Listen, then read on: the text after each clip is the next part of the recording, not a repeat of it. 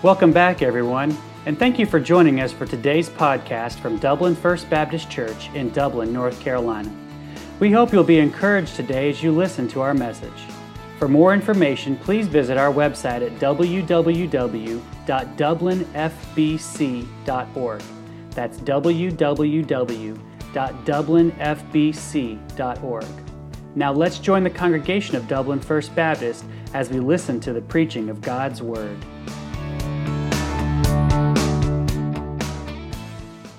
This morning, we begin our series in the book of the Acts of the Apostles. I'm excited because it is an exciting book, an exciting section of God's Word. It is such a critical book.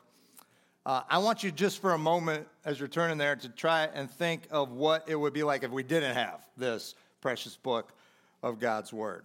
What if we didn't have what some people call the fifth gospel? We'd have this inexplicable jump from a risen Savior who is ascending up into heaven on the Mount of Olives outside of Jerusalem. And then all of a sudden, there are churches strewn all over the then known world.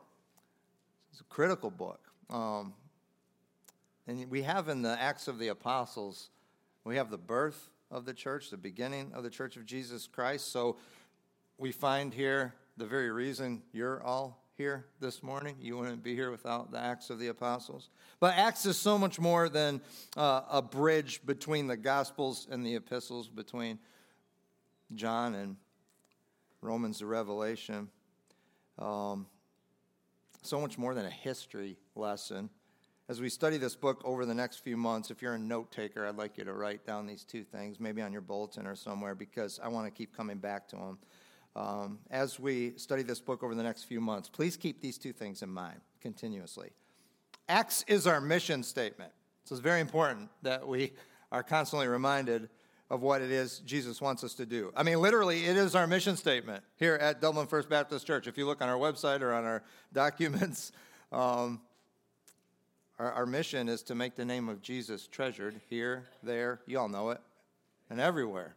All right, we get that from Acts 1:8. We're going to read about that in the passage this morning, study it. Yeah, so, and then secondly, this is interesting because Acts has no real proper ending. I mean, when we get to the end, we're going to find Paul in a temporarily maybe rented house under house arrest, possibly in Rome. But there's no real ending or conclusion. Do you know why that is? Because Acts of the Apostles, it's a continuing story. It's one of which you are a part of this saga. And I pray that Dublin First Baptist Church would have a role, that our part would be one that powerfully brings glory to God and actively accomplishes the mission that he gave us, because the mission is a go. This is the start right here this morning. Let's pray. Father, as we come to your word this morning, this is so exciting to see a risen, ascending Savior. And as we study that this morning, I pray that we would be reminded of the power that is in those two works of Christ. But also, Lord, it's so essential that we're constantly reminded of our purpose and our mission and our vision, and you give us our mission here. There's so many other things that distract us in this life, but because our identity is primarily and most importantly, it's in our relationship with Jesus Christ, that mission, that trumps who we are in our career or anything else. What you want us to do as individuals, and then as we come together as your church. And so, Lord, I pray that as we learn your mission, and then as we see examples of how you empower that mission to actually occur, I pray that it would give us courage and strength to live in obedience to you and to be on mission. May I ask these things in Jesus' name, amen. Verses 4 to 8, I want to kind of start there. We are going to go over the first three. but it's in verses 4 to 8 that we find the disciples' instruction before we take a look at these final instructions that Jesus gives to his disciples. The first 3 verses of Acts, it helps to identify the human author, and it gives us some background contextual information. If you look at verse 1 where it says the former treatise, that is a reference to the Gospel of Luke. And so we know that the human author that God inspired to write every word in this book to us is the disciple of Jesus named Luke. I said written to us because you'll see there in verse 1, while this letter, this book is addressed to someone named Theophilus, probably some associate of Luke, the truth of God's word in the book of Acts is for every single one of us as well. Do you know what Theophilus means? It means God lover. And so I hope no matter what your name is here this morning, that is also true of you. Before we move on from verse 1, I want to draw your attention to just one more phrase in there. It says, of all that Jesus began to do and teach, all that Jesus began to do and teach, that is recorded in the Gospel of Luke as well as Matthew and Mark and John. And here in the book of Acts, it tells us all of that Jesus continued to do and teach. Do you understand that the work of Christ, it did not come to a halt at his resurrection and his ascension, that Jesus works in the book of Acts, that Jesus is at work even this morning here in our world by his Holy Spirit through followers of Jesus Christ. Dr. J. Vernon McGee, he said that he believed a better name for this book is not the Acts of the Apostles, but the work of the Lord Jesus Christ by his Holy Spirit through Jesus' followers. That'd be a long title. So we'll just refer to it as Acts, but understand what he means there.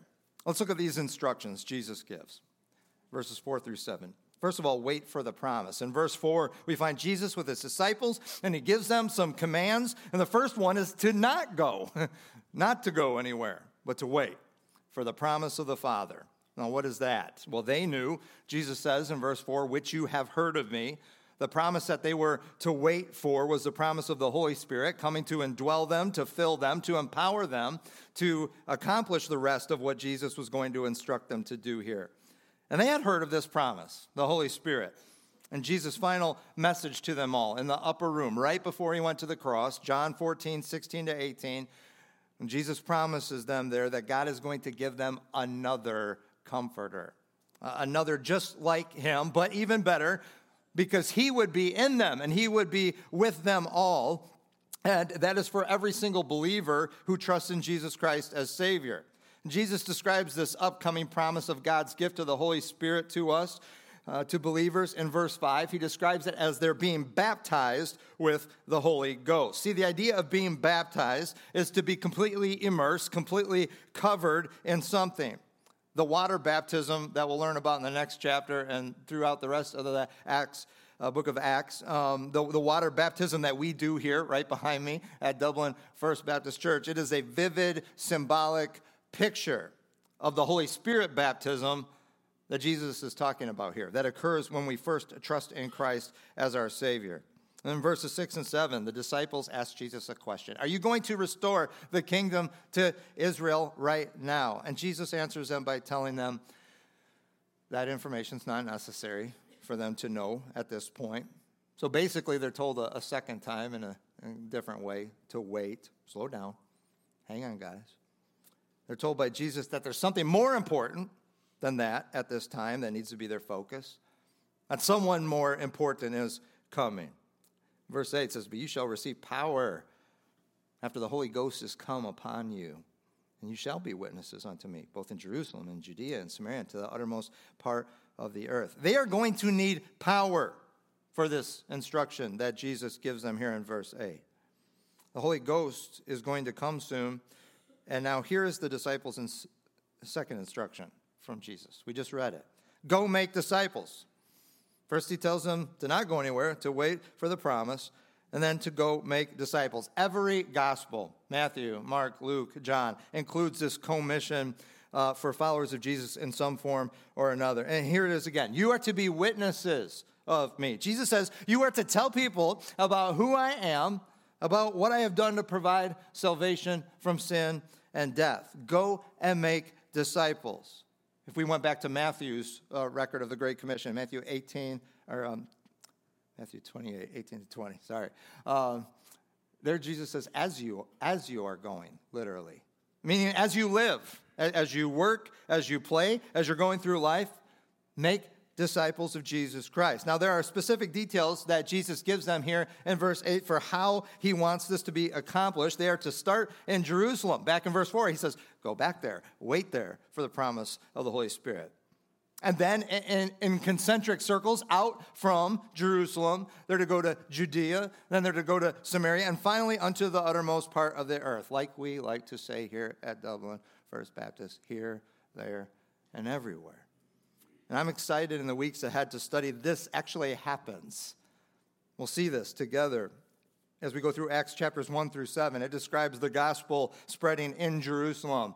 And then Acts 8 to 12, it's taken throughout Samaria. And then finally in Acts chapters 13 to 28, it records the gospel going to the ends of the then known earth at that time. And it is an amazing attestation to Christ powerfully working by his Spirit through his followers. Pastor and theologian James Montgomery Boyce reminds us that humanly speaking, Christianity at this point had nothing going for it. It had no money. It had no proven leaders. It had no technological tools like we have for propagating the gospel. And then on the negative side, it faced enormous obstacles. It was utterly new.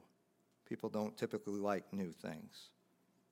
It taught truths that were incredible and offensive to the unsaved world.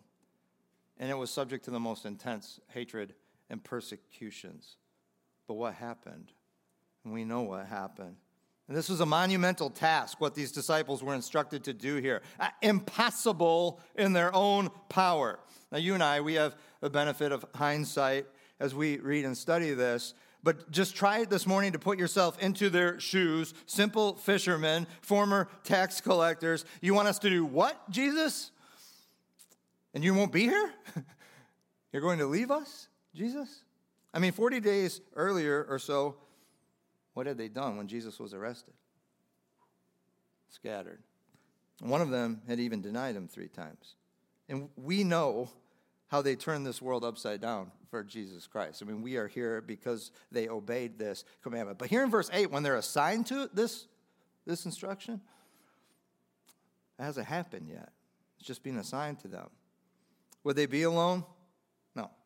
They wouldn't be alone. That's why they are told to wait. That's why Jesus assured them that they would receive. I love that word. You're going to receive power to do what I've instructed you to do. They didn't have to amass that power on their own in and of themselves. It's going to be given to them in just a little bit if they would just wait.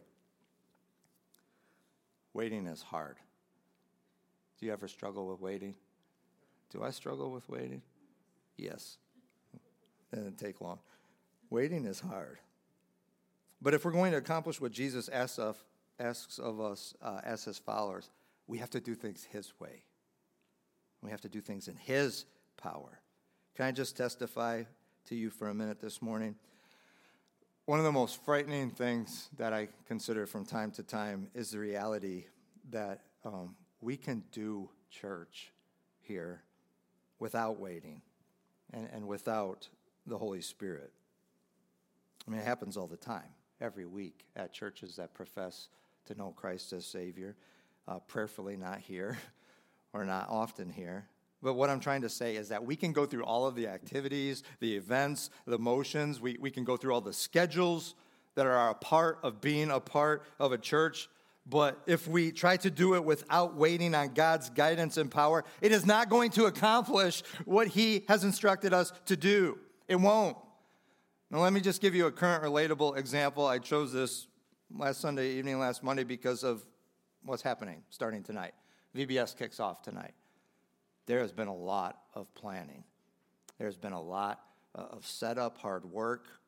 I thank God for all of the volunteers who are going to come and be used of God and empowered by the Holy Spirit to make this happen. But honestly, we could do every single aspect of all that will go on here over the next few days. We could do it in our own power. We just won't be doing what Jesus is asking us to do. I want you to think about it. I mean, people run summer day camps all of the time where there's no mention or regard really for Jesus Christ. And if we aren't waiting and depending on God's guidance, if we're not praying for and depending on the Holy Spirit's power to accomplish what it is that Jesus has assigned to us, we will not make his name treasured here this week. We won't. And that's just one example. That goes for anything that happens in this church or as a ministry out of this church. Anything we attempt to do as a church, we need to wait on him. We need to seek him. We need to pray for his Holy Spirit to guide us and empower us so that we can actually go and make disciples. Now let's look at the disciples' confirmation, verses 9 through 14, and we read in verses 9 and 10 about Christ's ascension. There are Christian denominations, Protestant ones that focus on and celebrate what is described in verses 9 through 10, much more than we typically do as Baptists. Tommy and I have talked about this before. We probably need to do a better job because Christ's ascension is extremely important. It is a confirmation given to us by God that God the Father has accepted Christ's substitutionary and sacrificial work on our behalf in his death and his resurrection. It is the confirmation given to us by God that the Holy Spirit of Christ that would be sent after Jesus ascended, he is available to every believer to indwell them, to fill them, to empower them to live in obedience to the instructions that Jesus gave us in the preceding verse. Christ's ascension is a confirmation given to us by God that Jesus Christ is right now, at this moment here this morning, he is ruling and reigning from his exalted position at the right hand of the Father. And that the all power in heaven and earth that Matthew 28 talks about, it is now available to us right here this morning through his Holy Spirit. A confirmation that, yes, Christ's work continues by the Holy Spirit through his followers. Christ ascended here, verses 9 to 10. Must have been something to see, don't you think? Try to visualize it. Verse 9 says that Jesus was taken up to heaven. He was received in a cloud out of their sight. In the 40 days before this, sometimes he would just appear in a room and maybe disappear. This time they watched him go up bodily, watched him go up. 2,000 years later, I mean, we can't see that. We might have tried to visualize it just now. We can't witness that. In verse 10, we read that Jesus' disciples steadfastly looked toward heaven as he went up. I bet they did. Can you imagine that sight? And we can't see that, but we will see his descent. Amen. Roscoe sang about that. We will see him return in like manner, as verse 11 describes it. And that's where the Christian's assignment is reinforced once again. Verse 11 tells us that two angels appeared and told the disciples, this same Jesus, which is now taken up into heaven, shall so come in like manner. If you have trusted in Jesus Christ as your Savior, you are going to see that. You'll witness that. But before that, verse 11 records a question from these two angels to the disciples. They said, fellas, what are you doing standing here, gazing up into heaven? That's a sensible question because they had been given instructions, right? So what were they still doing? And it wasn't time to gaze. It was time to wait for the promise and then go make disciples once the Holy Spirit came. And that's what they did. Verse 12 says that they returned to Jerusalem. Once it's just a Sabbath day's journey, you were only allowed to walk so far. This was a short walk. The Mount of Olives is right outside of Jerusalem. And they went back to Jerusalem, obeying Christ's instructions. And now please pay attention to this beautiful biblical description of what Jesus' instructions for waiting looks like. Very important for us if we ever find ourselves in a waiting period. Verses 13 and 14. It says, and when they were come in, they went into an upper room. And then we have a list of all of the apostles who are there. And then it says in verse 14, they all continued with one accord in prayer and supplication with the women and Mary, the mother of Jesus, and with Jesus' brothers. So here's all the disciples that just witnessed the confirmation of everything they have been taught, everything they have witnessed over the past 3 years as Jesus ascends up into heaven. They're in the upper room, and verse 14 tells us what they are doing there, and also what our waiting on God for power should look like. It says, these all continued with one accord in prayer and supplication. Not just the now 11 apostles, but with Jesus' other disciples as well. All of them. And there's some important things for us to learn here in these phrases, some details to help us understand how we are to wait on God's empowerment for our mission. First of all, we need to be in one accord, just as they were. There is notable unity here. Not sameness, but there's notable unity. Think about the gospel descriptions of the disciples and how they often acted. Frequent bickering, fighting, a lot of jockeying for position among the disciples before Christ died and rose from the dead. But what are they like now? What does it say? They're all of them, in one accord. They're still different people, different personality types. They look different. They used to do different things. They come from different walks of life. They have different passions, different talents and giftings from God. But they have been unified here. What unified them?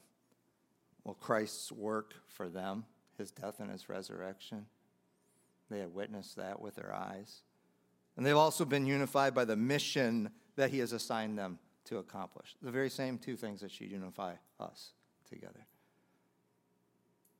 That we've received a crucified and risen Savior by faith, that we're new creations, and that we've been assigned this one task. We're all in the same mission, to make the name of Jesus treasured here, there, and everywhere. That should be the great unifier, just like it was for them. Secondly, what are they doing unified together here? They're praying. Continuous prayer. And then the word supplication is added. Please note that, because God could have just said they were all up there praying. But with supplication, it implies a sense of desperation, complete dependence on God, and earnestness in prayer. In church, that is what our waiting needs to look like too. We're not waiting on the indwelling of the Holy Spirit like they were. I mean, he has come and he lives within every follower of Jesus Christ. But there's oftentimes, we're constantly waiting on living in a state of being filled with the Holy Spirit. Empowered by him. Listen, there is nothing that will take up space of you being filled and empowered by the Holy Spirit like selfishness and pride and disunity. And there is nothing that will take up space for you to be filled and empowered by the Holy Spirit like a lack of prayerful dependence on God. And so my prayer is, God, help us to do what these first disciples did here, to fervently pray for the power of the Holy Spirit together, unified by our identity in Christ, unified by our being dependent on his power. Verses 15 to 26, it talks about the disciples' selection. God's word is acknowledged here. There's another aspect of waiting on God here, even beyond unity and mission, beyond dependence and fervent prayer, and that is the knowledge and obedience to God's word. In verses 15 to 22, it tells us that Peter leads a group of now about 120 or so followers of Jesus Christ to select a replacement apostle for Judas, who had betrayed Christ and had since committed suicide. And Peter quotes a couple of prophetic passages from God's word from the book of Psalms about the betrayal and demise of Judas, Psalm 69:25, Psalm 109:8. And do you see here, though, how the disciples of Jesus, as they wait on God's direction, where are they going? They're going to his word, what they had at the time.